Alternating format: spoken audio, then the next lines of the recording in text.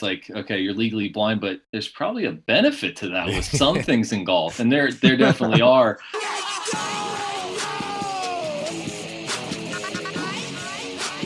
And we're back for another Park Train. My name is Evan Singer. I'm one of your co-hosts. I got my partner in crime, our other co-host, Matt Cermak, with us for another Park Train. Welcome aboard, Cerm, for another train. What's up, Ev? I'll tell you what, I'm feeling pretty inspired after that conversation. You guys are in for let's go. You're in for a real treat. But in case you're new, we're happy to have you. Our mission on the Park Train is to help frustrated golfers enjoy the ride again, on and off the course. And we believe that if you can learn to smile through bad golf, you can smile through anything. We interview PGA Tour pros, best-selling authors, CEOs, mental coaches, everyday golfers, and world blind golf champions like Jeremy Poinsonow today, and more to make the hardest game in the world feel easy, help you get out of your own way, shoot your lowest scores, and finally enjoy the ride. Before we get to this interview with Jeremy, quick word from our friends at Rhoback. Rhoback Performance Apparel has been a longtime partner of ours. It's all we wear now, and every single person that wears Rhoback never goes back. It's the best fitting, keeps you cool, the collars stay crisp. Even more fun, Serm. Last episode we said it's polo season. It's time to get yourself some new polos because I bet you guys your polos are getting a little raggedy, okay, from past seasons. They just introduced new 90s prints. They got stripes. They got anything you want. Of the 90s. Well, here's the other thing, Ev. You know, you got a ton of Rhoback polos, but maybe start spicing it up. Get some prints, get some different designs. Might cause a little buzz. You and your friends, maybe your lady friend. I don't know. Their stuff is really fun. Really fun. But it's flying off the shelves though. I love that they're always doing themes. Yeah. So here's what you guys got to do. Every time they launch new styles, they sell out quick. So do us a solid. Go into our show notes. Just tap the episode. It'll open the show notes. And tap the link in our show notes. It's also always linked in our bio at the Park Train on Instagram, Twitter, and TikTok. And you tap that link. No need to enter a promo code. You get yourself 15% off your first order. I guarantee you'll never look back. Thanks to our friends at Rhoback and all of you for getting the best gear out there. I guarantee you won't be disappointed. Guaranteed. Okay. Our episode with Jeremy Poinsonow. Maybe one of the more inspiring stories we've ever had. Mm-hmm. He played 3 years at varsity golf in high school from San Diego. His parents met at TaylorMade Golf, which is a fun story. Mom was in marketing. Dad was an engineer. And he went blind. He said he was a sophomore at San Diego State. Just imagine that, Serm. Like you're having fun. You're in a fraternity. And one day they're legally blind. I mean, it's a crazy story. I mean, it's just listening to him speak. He's very, very inspirational. But yeah, when you hear stuff like that, it's don't take life for granted. Live every day like it's your last day. It's your best day. And his life was on track. It hit a road bump, but he came out of it. But it wasn't easy. And we get into that in the episode. Yeah. Talk about the stages of grief. But his 4 Ps have purpose, passion, perspective, and people. We dive into that. We dive into his game, mental game, his physical game. You don't get to do stuff like this often. And he's really somebody who's making a name for himself, and rightfully so, in the golf industry. Yeah. And it's cool, guys, because, it really helps us take a step back and realize that, we get pretty down on ourselves after a bad round of golf or a bad shot or a missed opportunity. And, Jeremy had his life flash before his eyes. Realized that it was not going to be, the same life that he previously thought he was going to have. But guess what? I think there's learnings here, Serm, that he is now a single-digit handicap as a legally blind golfer and a world blind golf champion. So let's review his accolades for a second. He's won the USBGA B2 national champion 2011. 2012, 2013, 2014, 2016, 2017, 2018, 2019. He's been an open blind golf champion in Australia in 2014, 2018 in Italy, and he's a world blind golf champion 2010, 2016, 2018. Think about all those trophies and all of the things that the average golfer can learn, how he focuses on what he can control and still play. He breaks 80. Right. Yeah, you guys got to listen through this. Wait till he starts talking about how he practices, his routine, his mental keys, and you can't walk away not inspired, and it'll help your own game because we can all learn from this. Yeah. This is just, you just, like I said earlier, you don't hear this kind of story very often. It gets you fired up. It really does. So, well, guys, thank you as always for hopping aboard the train. We've been getting messages from you guys every day through Instagram and Twitter. If we've added any value. Take that message you DM'd us and put it on Apple Podcast reviews. Give us a review, share it with a friend. It means a lot. It helps us out. And that's all we ask. No matter how you're hitting it, no matter where the ball goes, no matter how offline it was from where you intended, what do they got to do, sir? Just enjoy the ride. Take care, guys. Jeremy Poinsono, World Blind Golf Champ. Welcome aboard the train. Thank you for having me. The first question that popped up in my mind, and this could sound silly, Jeremy, but if I jam my finger or if I tweak my back doing something, the first thing I think about is, am I going to be able to play golf this weekend? I'm so curious, when you found out that you lost your eyesight at age 19, how quickly did not being able to play golf pop up in your mind? Was it the first thing you thought of? I'm so curious about that.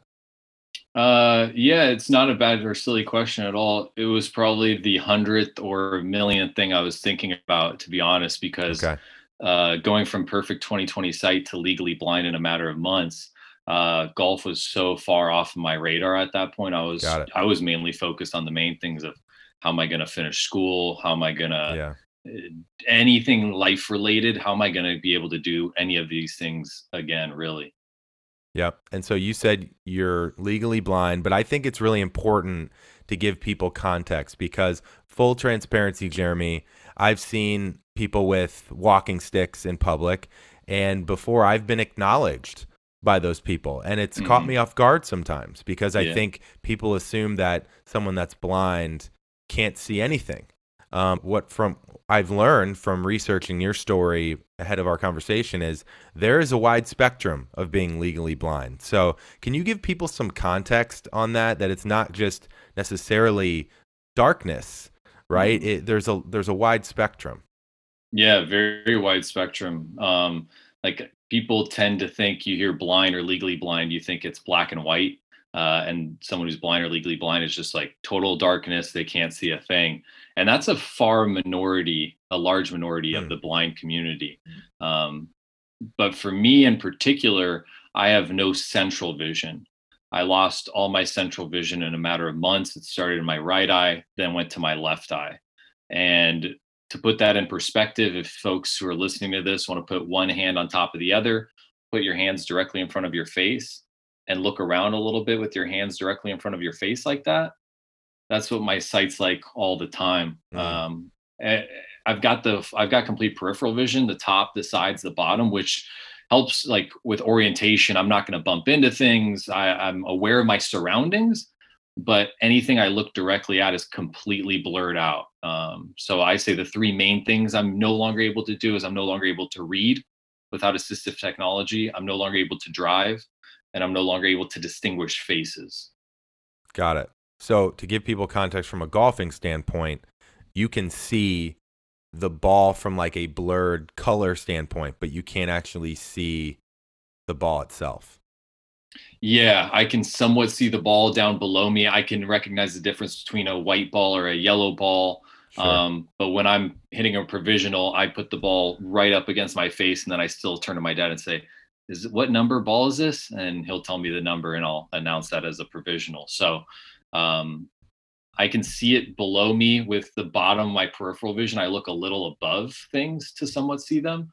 But when it's in the rough, I can't tell if it's sitting up, if it's halfway down, or if it's deep in there and I got to come in steep on it. So I'll kind of, if I'm around the green, I might tap around it to kind of feel what the rough's like and what I'm going to be chipping out of. Got it. Yeah, Jeremy, thanks for joining us this morning. When I, was first reading about, I've seen you over the past couple months, just on different podcasts and mediums, this is one of the first things that came to my head because we talk about this a lot on the show is pre-shot routine. So when you first understood you lost your sight and you went back out into the course and had to figure out how to do this. Talk about, what that adjusted pre-shot routine was like, and some of your keys, and what's changed, and really how you execute, because you do it very well. But getting in that groove, would love to hear you talk about that. Yeah, no, I appreciate the kind words. I didn't really have a pre-shot routine growing up in high school, and was playing high school golf. Like I was good. I wasn't great. It was kind of like see ball, hit ball, see the fairway, put it on in the fairway, and just kind of go from there.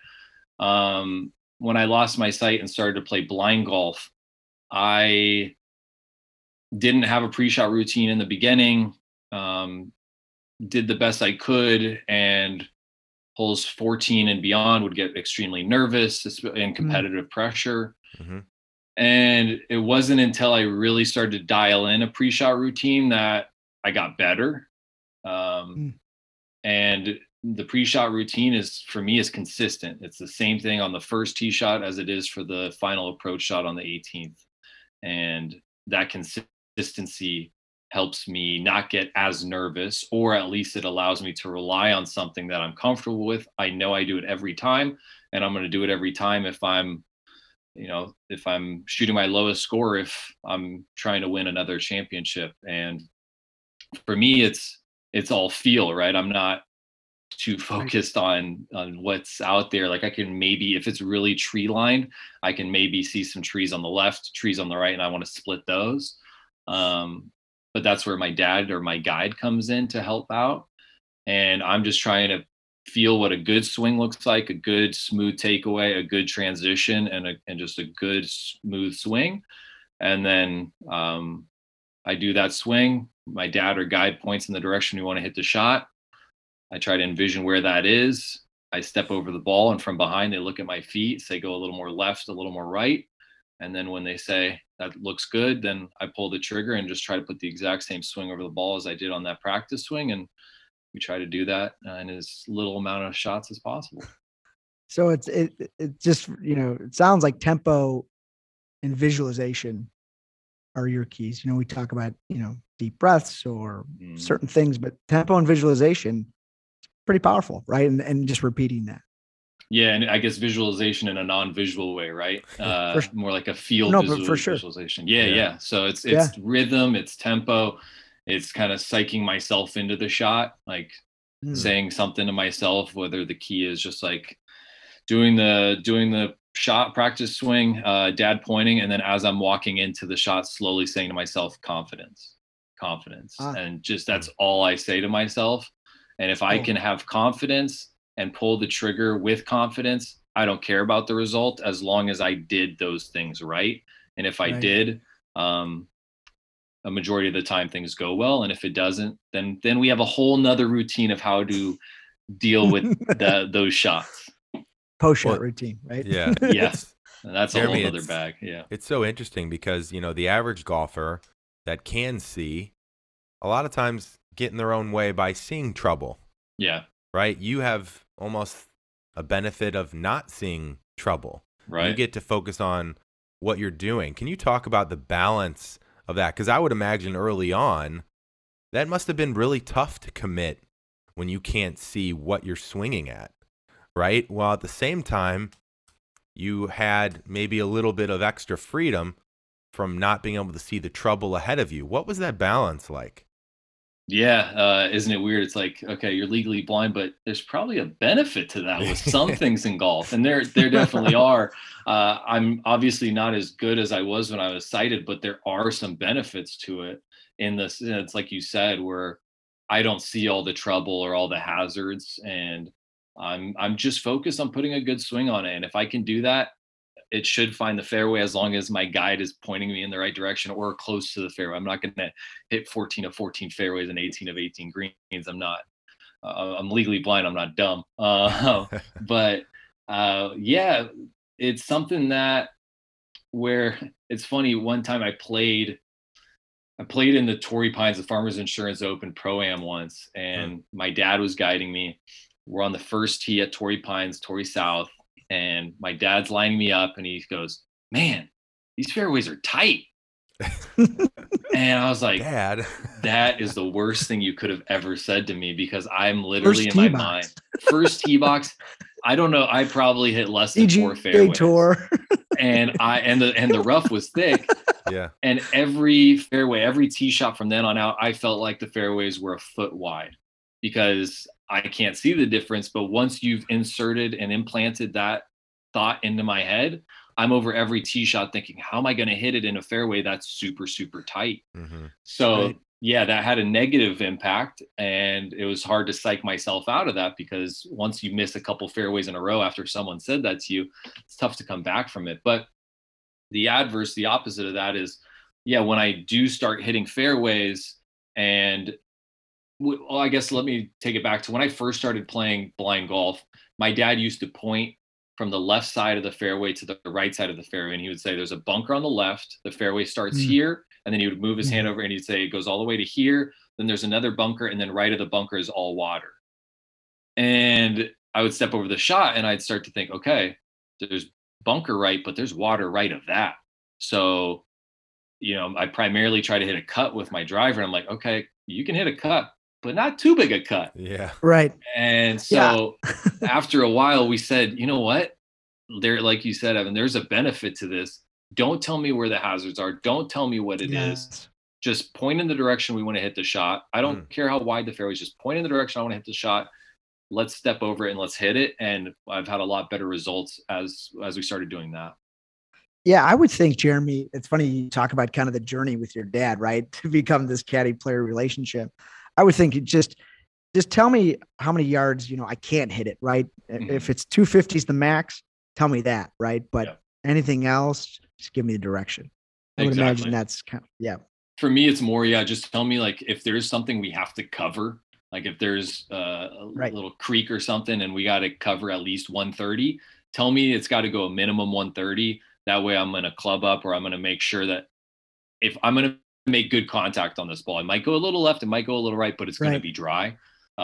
That's the main, I don't want to know if there's a lot of trouble left, a lot of trouble right. Just let's point and shoot. And that creates that little mini goal in your head to commit to, right? Yeah. And then, yeah.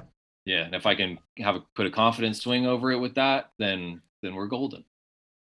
Totally. So, Jeremy, we usually try and only ask questions that haven't been asked in other areas, but I do think it is important for you to give people some context of your childhood, your experience as a college student, and even when you first started playing golf, and kind of the progression of how you got into the game, how blindness came about, the actual disorder itself, and give people some context just before we start digging into some other mental stuff. I want people to understand that.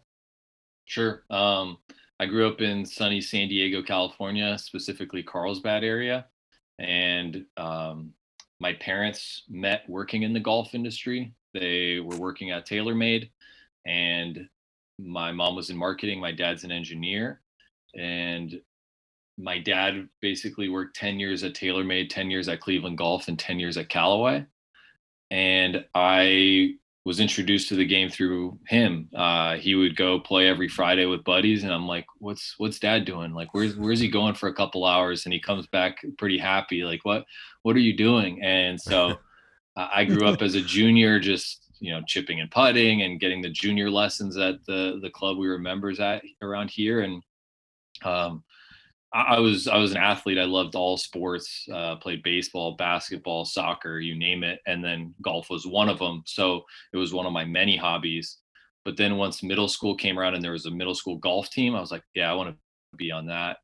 So I played on the middle school golf team. High school, same thing. Played 3 years varsity on the high school golf team. And there's a lot of good players in the San Diego area. I played in a high school tournament with Ricky Fowler.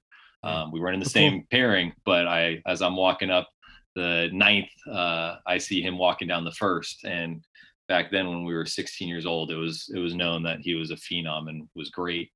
But that's the quality and the caliber of players here. So when I was a 3 or 4 handicap, I was like a 4 handicap in high school.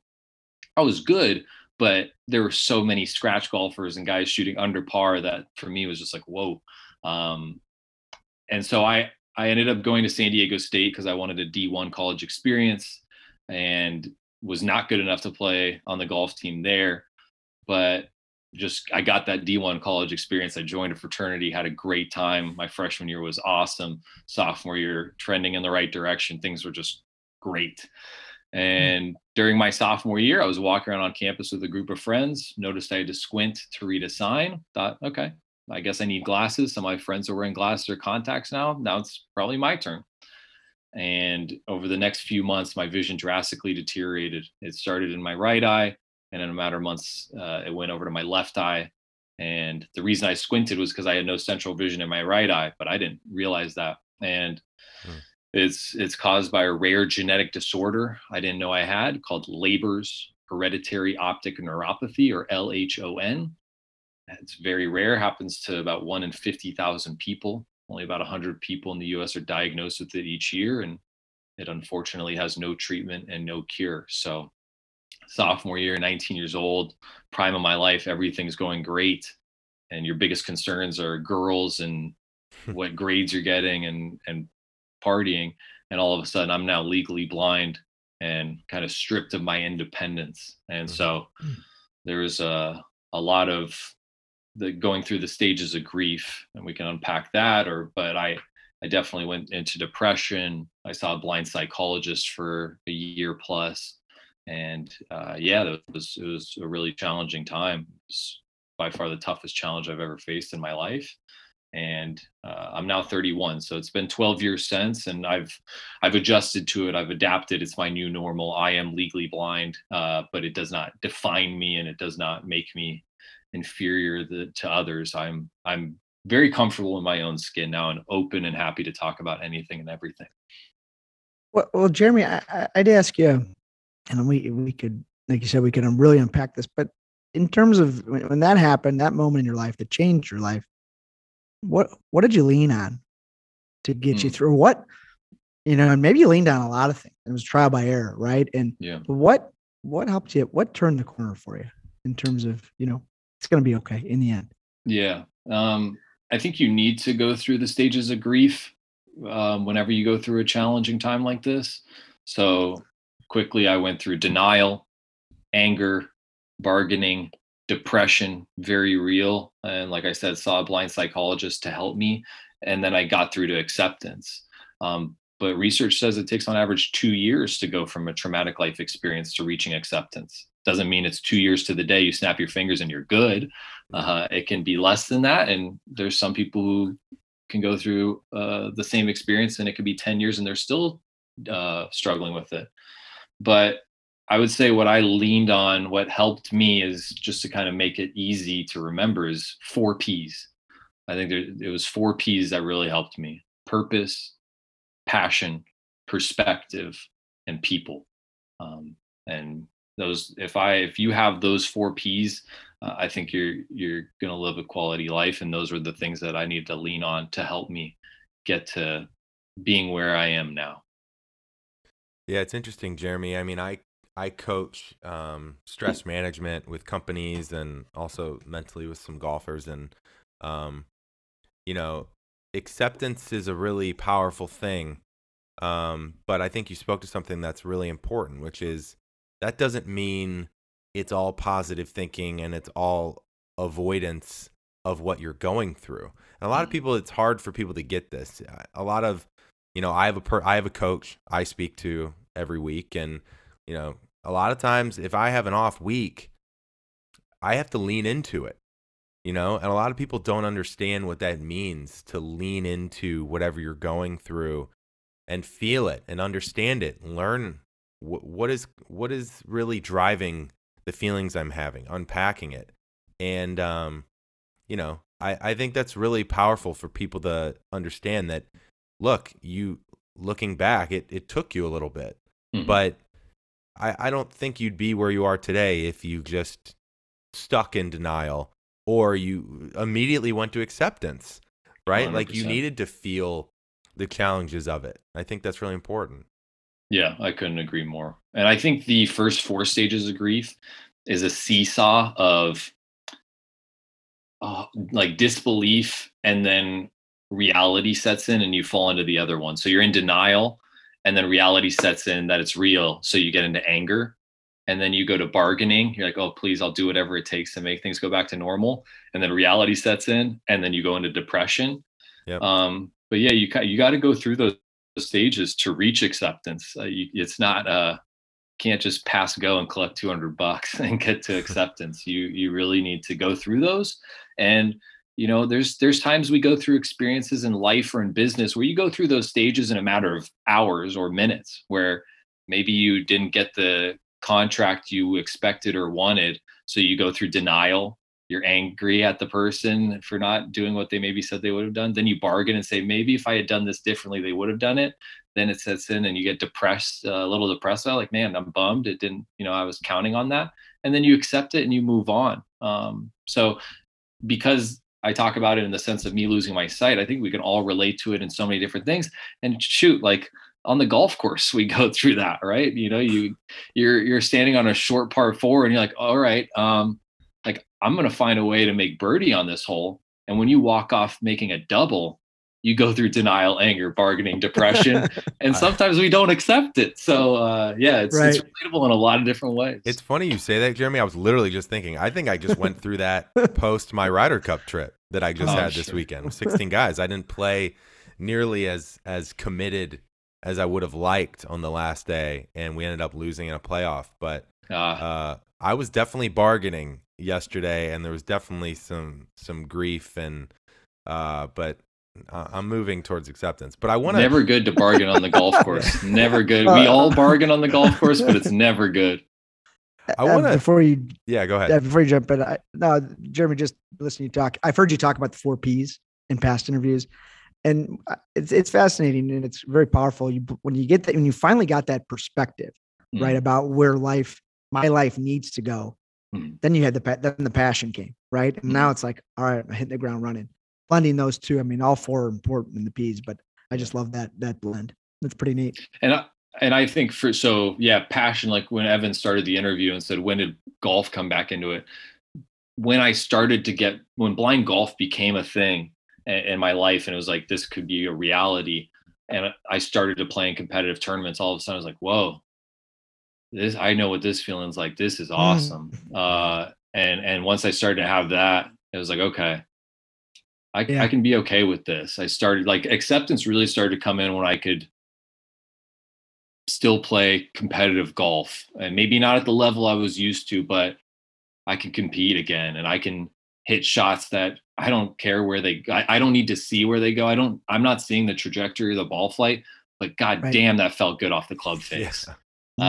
And sights that, like, we all know that. We all know that. Right. No matter what your handicap is, you've hit a shot where you go, oh my gosh, let me do that every time over. And starts in your hands, goes right to your heart. God, 100%. And none of that includes your eyes. So it's extremely powerful, and that's really helpful for sure. That was that was the passion pit for sure. Yeah, Jeremy, I feel like we've all, especially as you start to get better, I'm sure Serm can do this. I've done this many times where, you're playing twilight golf, the sun's going down, you can't really see the fairway, and you hope that you can find your ball. And more times than not, just by the way it feels off the face, I know which direction I missed it, or if I caught it good.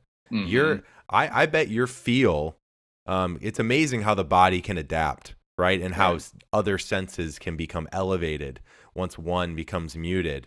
I'm sure your feel is just maybe better than it's ever been with your hands. Say that again. Your feel with your hands. I'm totally messing with you. You said my other senses got better, so I had to give you a hard time, Evan. That's the go-to blind joke. No, you're absolutely right. It's the most common question I get is like, hey, after you lost your sight, have you noticed your other senses have gotten better? And every time I go, what? And then they repeat themselves. I'm like, freaking got them, man. This is too good.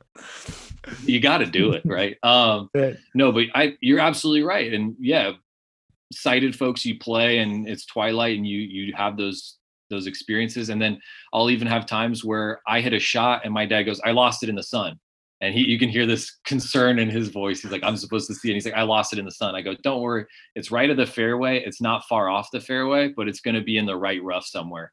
And yeah, nine That's times out of great. 10, that's where it is, because I can feel, I'm like, ooh, I pushed that a little bit, and I can feel it's got a little bit of a cut on it, but it's not going to be that bad. So I'm like, just drive down the right side of the fairway. It's going to be in the rough somewhere over there. And yeah, we tend to find it because we can feel that. So I can tell off the hands and it's it probably looks dumb sometimes where I'll hold the pose on shots.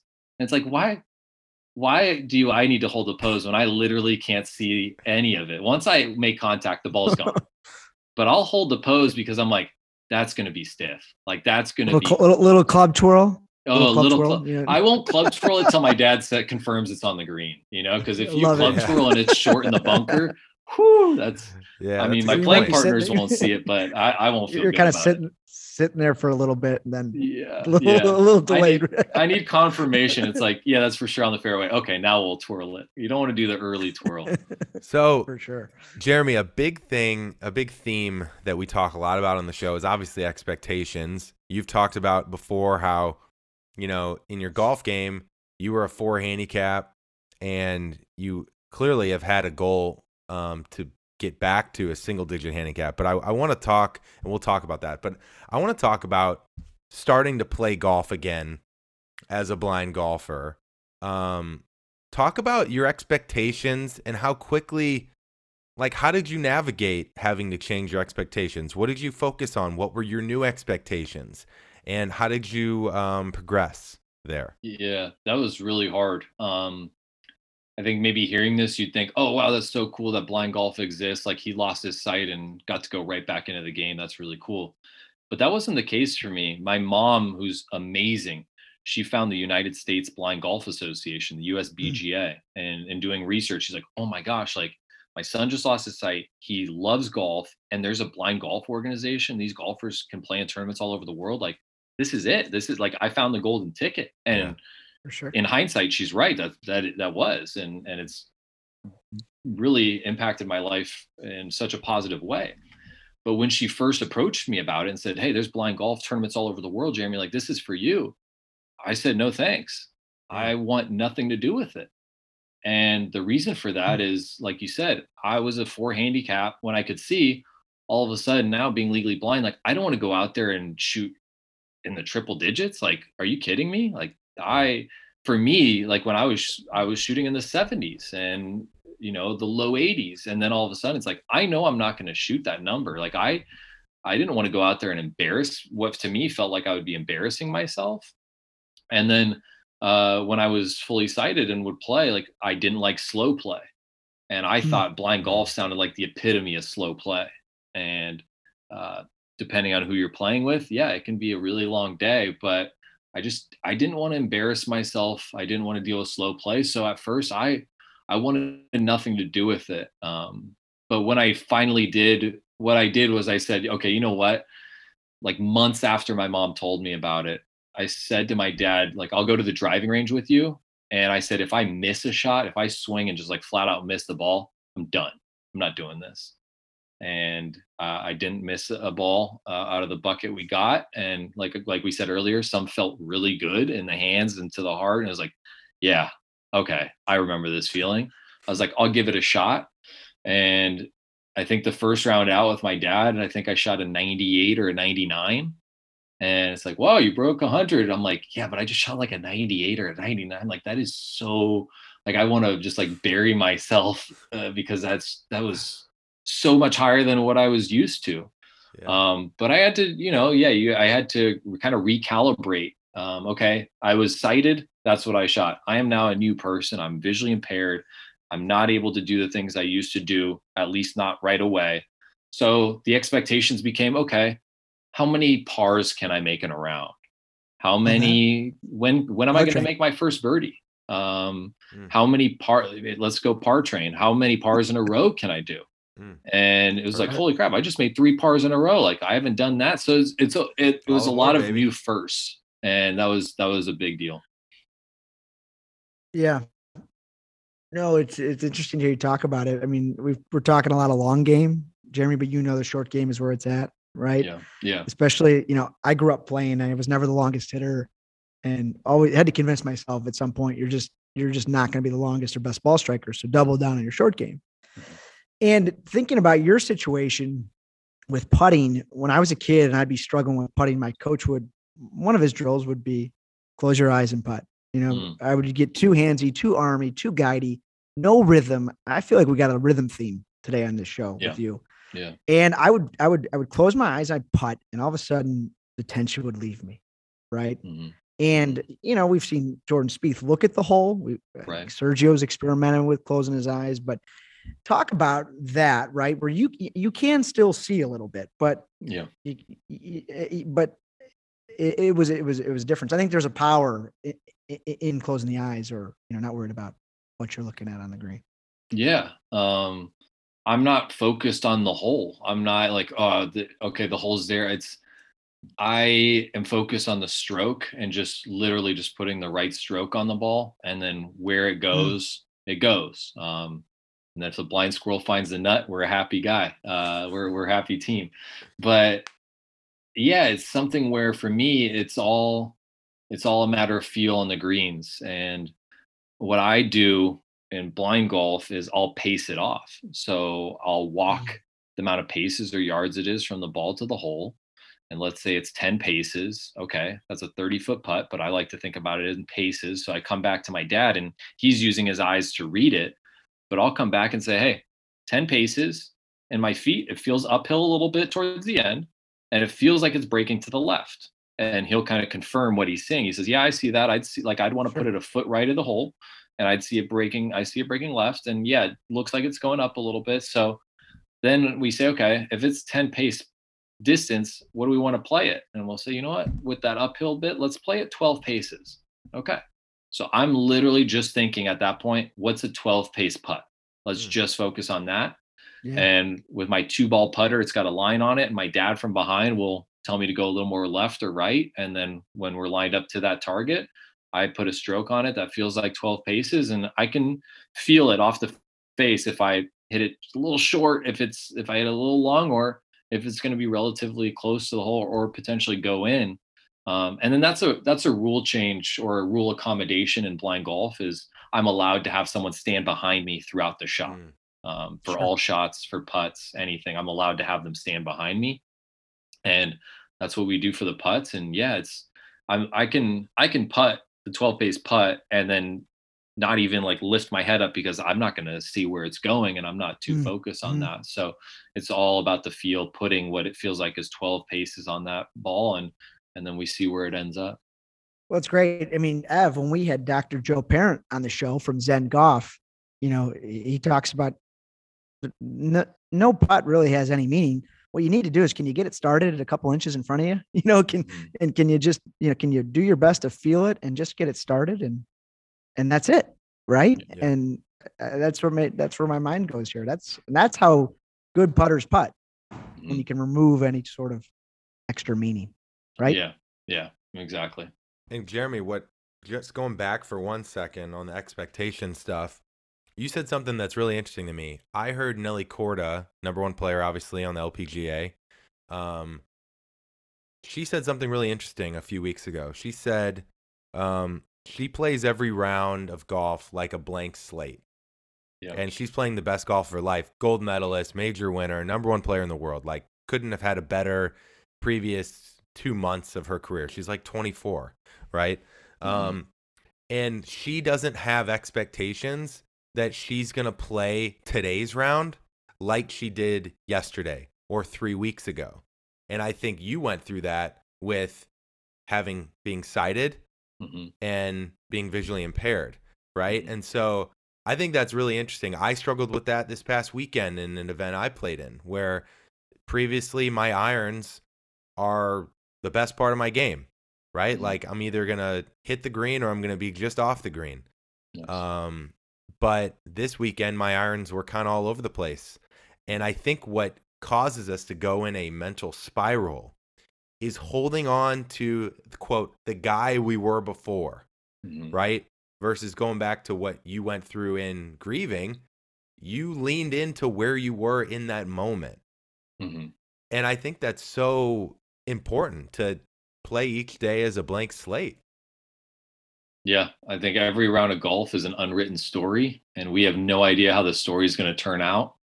And we'll put those expectations on that story where we might birdie the first hole, and then all of a sudden we start to think, oh, this is the best story I've ever written, and it might be the Right. best round of all time. And then we go double double, and we're like, okay, nope, back to reality. But yeah, it's every round of golf is an unwritten story, and the more we can kind of get out of our own way, the better it is for us that we don't set these expectations of, wow, I just started with a birdie. Like what could that mean? It's like you got 17 more holes to go. Well, So it's a good well, point. and Jeremy, yeah, just to add on to that too with Ev, I mean, whether you're playing blind golf or playing golf with sight, every golf round, your body feels different Hmm. and your mind feels different. Who knows how Yeah. your week's going, your job's going, your Yeah. relationships, how you slept. And to Ev's point, it has to be a blank slate because Yeah. that's the tough. It's just it's always a different animal when you get on that Mhm. first tee or that driving range. I'm sure Yeah, you know 100%. you recognize that too. Oh yeah. Oh yeah. And and the listeners would agree it's easier said than done.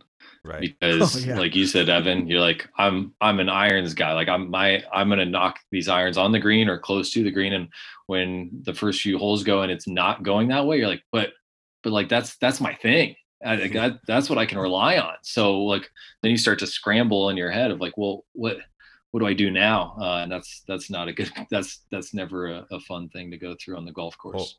speaking of expectations, Jeremy, you told a story before where you shot a 97 in tournament and your Mhm. opponent shot 324.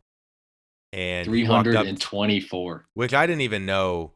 Like, I was trying to think about what that means. I think we need to like calculate out what that means per hole, because it's hard to fathom what 324 even is.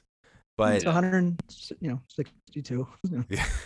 he walked up to you and genuinely said how much fun he had and how much of a pleasure it was playing with you. And you were, I think, a little upset about your score. Big time. And I think Yeah. that was a turning point, you said, for you and how it changed your Mhm. intention moving forward. Yeah, I think that hits perspective on the head, right? I shot a 97 first round of the national championship in 2009 and was pretty livid about the 97 and was barking at my dad for all these things that I said he did wrong and was blaming him for all the missed shots. And yeah, I played with this guy, John Casolo, who's totally blind, can't see a thing. He's one of those who's totally blind. And yeah, he shot a 324. And my dad and I on the 17th hole were like, what do you think he's going to shoot? Because this is pretty bad. And I'm like, do you think he shoots over 200? And my dad's like, oh God, yeah. I'm like, really? Okay, because I knew it was bad, but I didn't know how bad. And then Right. they toted it up, and it was 324. I'm like, whoa. But after the final putts dropped on the 18th hole, he had a far better attitude than I did. I'm a lot more competitive than he is. He's out there to have fun and enjoy himself, and that's it. And I'm out there trying to win. But I think there's a way to do both.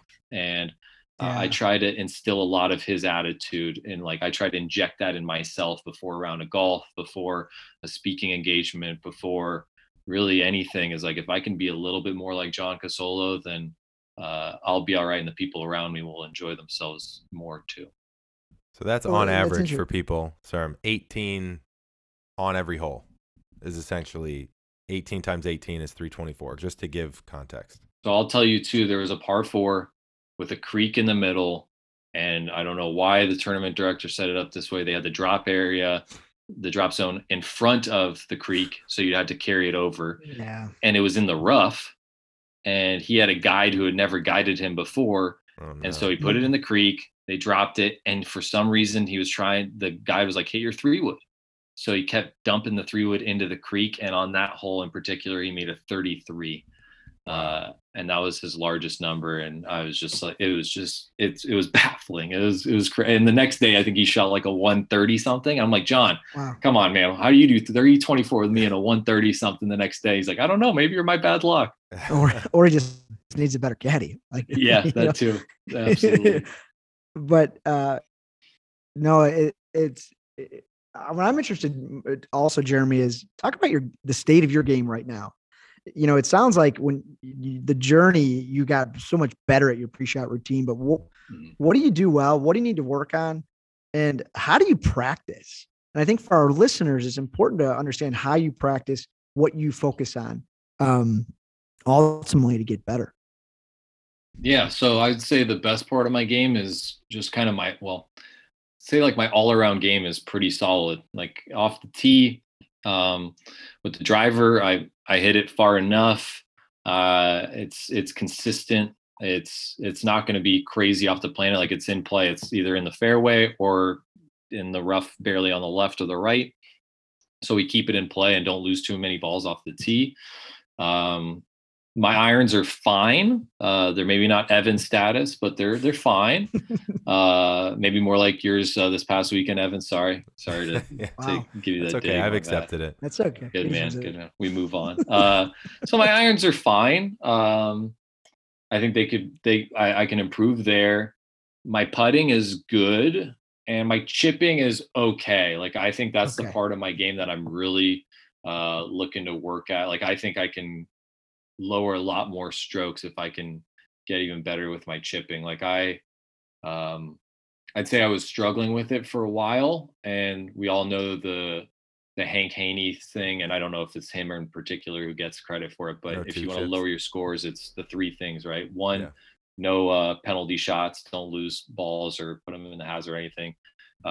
Two, chip only once. And what's the third one that I'm forgetting? 3 putts. Thank you. Yeah, no three putts. So I don't three putt often, and I keep the ball in play. But I was kind of doing sometimes where I would chip it over the green, have to chip again, or try to get too cute. And so I was like, okay, I'm only going to chip once, and that became kind of my theme for a while, and that lowered scores, which was great. But I want to now, like, if I can get up and down 50% of the time, like we'll be shooting some low scores. So yeah, I feel good about the state of my game right now, but. And I feel confident with it, but I also know there's a lot of room for improvement, which is always a good thing too. So, Jeremy, do you think with the chipping, are you working on distance control, or is it really just picking the right shot and committing to that right chipper pitch? Sir, I think you're going to come out to San Diego and give me a lesson, right? Oh, he's helped me a lot, so I've heard. That would be a good thing. Yeah, I like that. I think it's just having like total confidence over a chip shot. It's knowing what I want to do, how I want to do it, and executing it. Like I'll know what I want to do. Okay, it's a 22 pace shot, like, and it's in the rough on an upslope. So then it's like, okay, I want to land it 15 yards with some height, and it'll kind of trickle out. And so I know what I want to do, and then when I'm over the ball, I'm having a tough time executing it to where like I'll hit it and I'm like, oh man, I got too much ball, and it probably lands 22 and rolls out. Or it's a little bit distance control. It's a little bit just kind of calming the nerves, and especially in competitive pressure, because if I just need to nuke a drive, pressure or not, I can nuke a drive. I can hit a full 7-iron perfectly fine. But when we get around the green and need to hit a delicate little chip shot, that's where the breathing techniques really come in. And all I try to think about is have a 1-1 tempo, kind of like Jordan Spieth's putting stroke, where it doesn't look like acceleration. It's just very 1-1. So when I'm chipping, I try to think, that's all I'm trying to think is 1-1. And so as I try to smoothly take it back, smoothly come through with it. And if I can do that, I just kind of have little keys or things that I think about with chipping. And if it works, I hold on to it for as long as possible. So will you vocalize that? Because we talk about vocalization a lot. Will you say 1-1? Like especially if you're under the gun or just when you're chipping? Just curious. Yeah, I'll say it to my dad, which is nice. It helps me to vocalize it to him. I'll say, hey, I'm gonna open the face. I'm gonna play 1-1 and land at 15. And he says, yeah, I like that. Or we'll talk about all those things before I step in and commit to it. But I'll say it in my head. I'll step over it and I'll be like, all right, what's my key here? Like, okay, I want to make sure that as I'm taking the club back for a chip shot, I want my left knee to move. while I'm taking the club back. So I'm making sure it's one piece and my legs are involved. It's not all upper body, Hmm. because that can get us in trouble. So it's like, okay, all I want is 1-1 and my left knee's moving. Okay, I've got my line. Okay, and then boom, I pull the trigger, and if we can do that, then we're looking okay.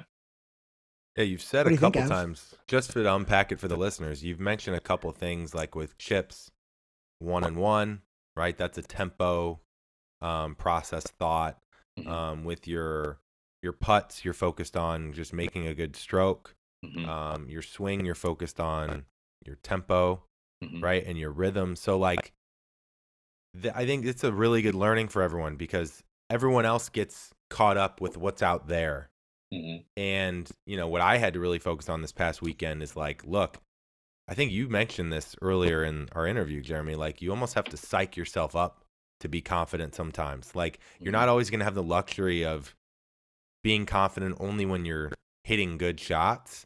Like, I hit the ball pretty bad all day, and then I go into this shootout. I had to psych myself up. So I became obsessed with my key, which was a takeaway thought, and then be aggressive and not be Hmm. tentative at all. And actually, I swung a little bit harder than I was all day, and I won, Nice. and I had to psych myself up. So I think that's a really important thing for people to remember is, look, practice can be boring, especially if you don't have a plan, you don't know what to do. To me, the best practice sessions have been finding keys that Hmm. work for me, right? Like Hmm. try taking a deep breath and letting it out and then swinging. Try counting like you just did. Try your posture, try your tempo, like things that you can lean on when you play. It sounds like you play every round like that, which is probably why you are now a single digit handicap that is blind, which is amazing. Yeah, appreciate it. Yeah, I think it's like for me, like my world is like I'm in this little bubble, right? I'm not distracted by the visual world, I guess. So when I'm Mhm. over the ball, I'm only focused on my keys. And when I'm over the ball for anything, full shot, chip shot, putt, I'm only focused on my keys. And as long as my guide puts me in the right direction, I can hit shots that should turn out well. Mm-hmm. Is that going to be 100% of the time? No, but I'm just focused on those keys, and I'm just like I'm I'm just totally on the idea of what I need to do with it. Like the chip shot, I'm not always thinking too many technical things. I'm just thinking, what do I need to do to get this to land 15 yards? And Mm-hmm. so over the practice strokes, I'm just trying to feel, what is that going to be 15 yards? Is that okay? That feels like it's it. Let's replicate that. Then I quickly think those keys and boom, try to replicate that over the ball. That's So so right, important. Yeah. yeah. No, So hits home. right now, Jeremy, like we talked about your physical game. What are the keys for your mental game? Like, what do you focus on? Do you have a singular focus round to round? Is there certain things you're working on from an attitude standpoint or your intentions? Let's talk about your mental game these last few minutes. Yeah. Before every round, I try to tell myself a mantra. The mantras, it's not perfect in my mind right now, but it's play my best, be my best, and enjoy myself. Mm. I say that to myself before every round because, okay, play my best. That doesn't mean I'm going to shoot my lowest score. It means like I'm going to do the best I possibly can in the situation I'm in. Mm, Be my best. Okay. I can not be the nicest person to my dad on the course sometimes, and I can blame him for a lot of things. And, he's at fault for things, but I'm at fault for things. And okay, I'm going to be my best self out there and then enjoy myself. Okay. At the end of the day, it's perspective. Mm. I'm on the golf course. How can I make sure that I'm enjoying myself no matter what? Again, easier said than done. Sometimes you make two doubles in a row and you go to the next team and go, what am I doing? This is not even enjoyable. But you got to, okay, take a step back, breathe in, enjoy your surroundings and say, you know what, I'm golfing with my dad and I got to enjoy these moments. So that's what I try to tell myself as a mantra before every round. And then, yeah, I just try to breathe, slow things down, so walk a little slower, listen to slower tune music, rhythmic music, before I go to the first tee, and just try to be as relaxed as possible. And yeah, and then for me, it's all about routine. Like we talked about early on, it's how do I treat the 18th hole like I treat the first hole? Again, easier said than done, because we get to the 18th hole and go, oh man, if I par it, I'm going to shoot my lowest score ever. Good luck shooting your lowest score ever once you've thought that. Yeah. And I also, being legally blind, I told my dad early on, I'm like, I think there's obviously there's benefits, but there's a lot of hindrances to it too, challenges. And one of them being, I knew, like, I've got a really good memory, and I would know what I would know, okay, I'm on the 14th hole and I know if I par out, I shoot 82. And I'm thinking about that. And, I made the turn and I know I just shot 41. And my dad's adding it up. He's like, do you want to know what you shot on the front nine? I go, no, it's 41. I know. He's like, no, I got 40. I go, read me the numbers. No, I bogeyed 5. I didn't par it. And I work really hard to not know what my score is. That's something I'm working on. But it's hard when you can't be visually distracted by things. So it's Right. like I'm in my own head the whole round. And especially it's really hard when you're shooting a really low score, because Mm. when I'm 1 over through 6, it's hard to not know you're 1 over through 6. Right. So that's something I'm working on. And that's kind of where I'm at. Yeah. The best players have kind of short-term memories, right? Yeah. When they're Yeah. out there, Yeah, right? And it's always a battle. it But is. a lot of keys there, right? Being able to slow down out there. Mhm. It's hard, right? Big It's time. hard, but especially when it's going good and when it's going really bad.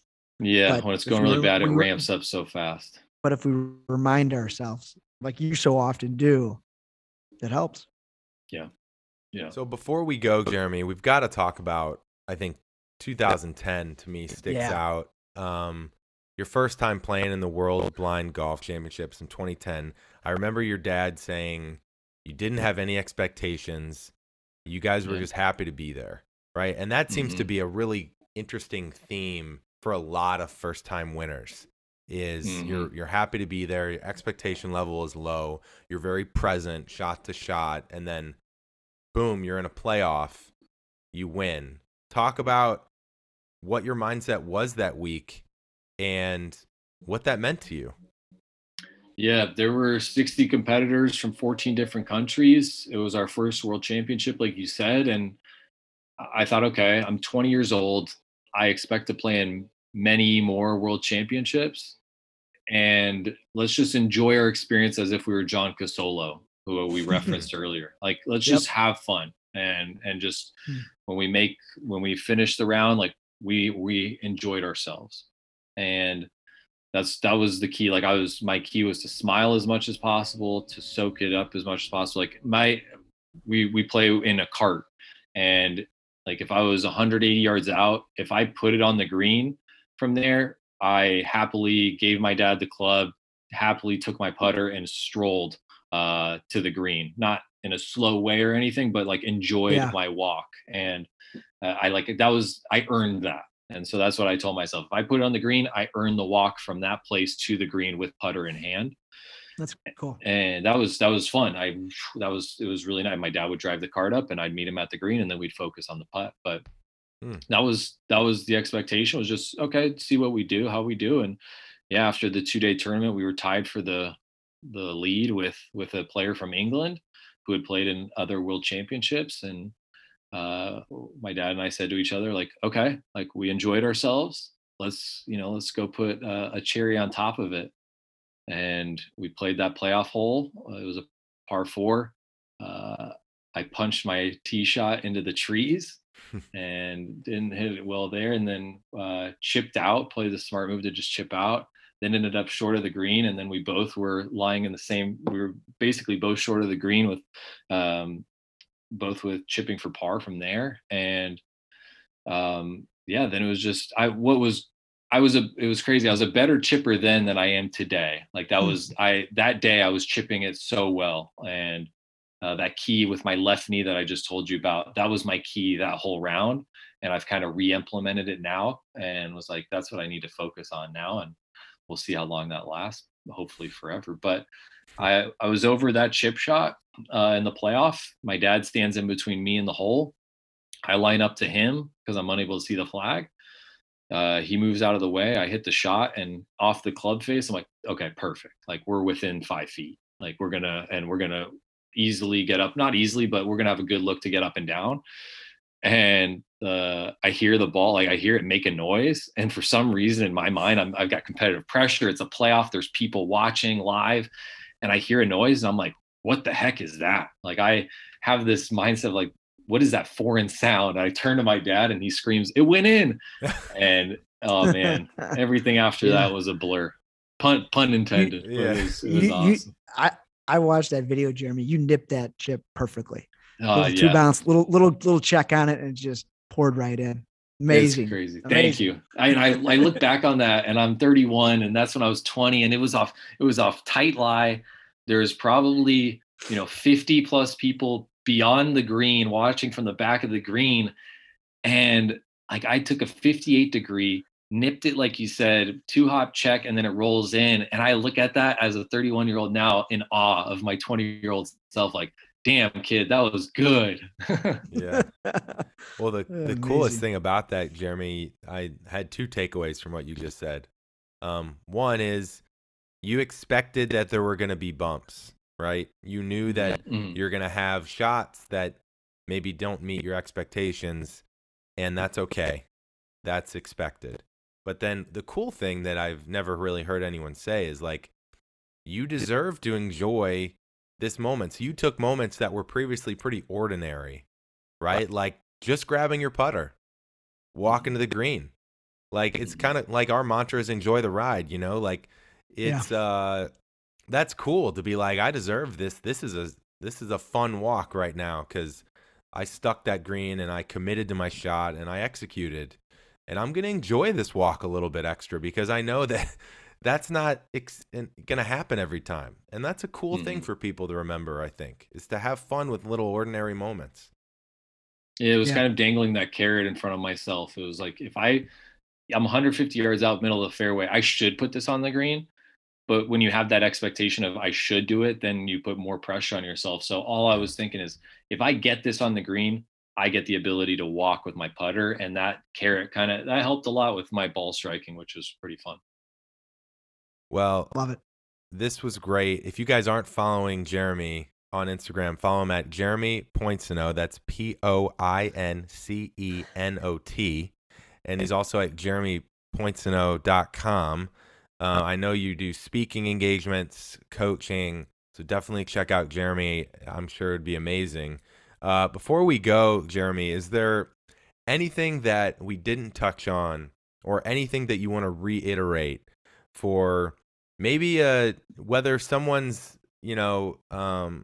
impaired themselves looking to get into the game, or someone like Serm and I, or a 25 handicap that's getting really bogged down by the game of golf?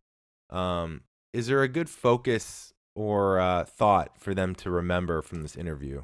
What would you say? Yeah, I think if me being a blind guy can provide perspective, I think that's the whole goal here. Like it's all about perspective. I'm legally blind and I don't want sympathy or pity because I'm living a really great life. And I know there's other people who have it worse than I do. And there's always people who have it worse than us. So when we're really privileged to be able to play this great game of golf, no matter what our scores are, we need to realize that we're really lucky to play this great game. And if you're having a bad day, know there's a blind golfer out there. And then there's people who aren't even able to play this game. So it's all about perspective. Yeah. Well, Jeremy, I was going to say thanks for the perspective and the passion today. It's an absolute pleasure to talk with you. Yeah, pleasure to have guys. You on our show. Thank you so much for having me. I really appreciate it. We're going to be cheering you on. More world championships coming. And maybe we could have you back and come on a mental game roundtable, unpack some things more, and you're a Southern California guy. So if I come down to San Diego, we'll have to tee it up. Let's do it. That'd be fun. All right. Thanks, Jeremy. Thank you both. Really appreciate it. Jeremy. Take Thanks, care. guys. Take care.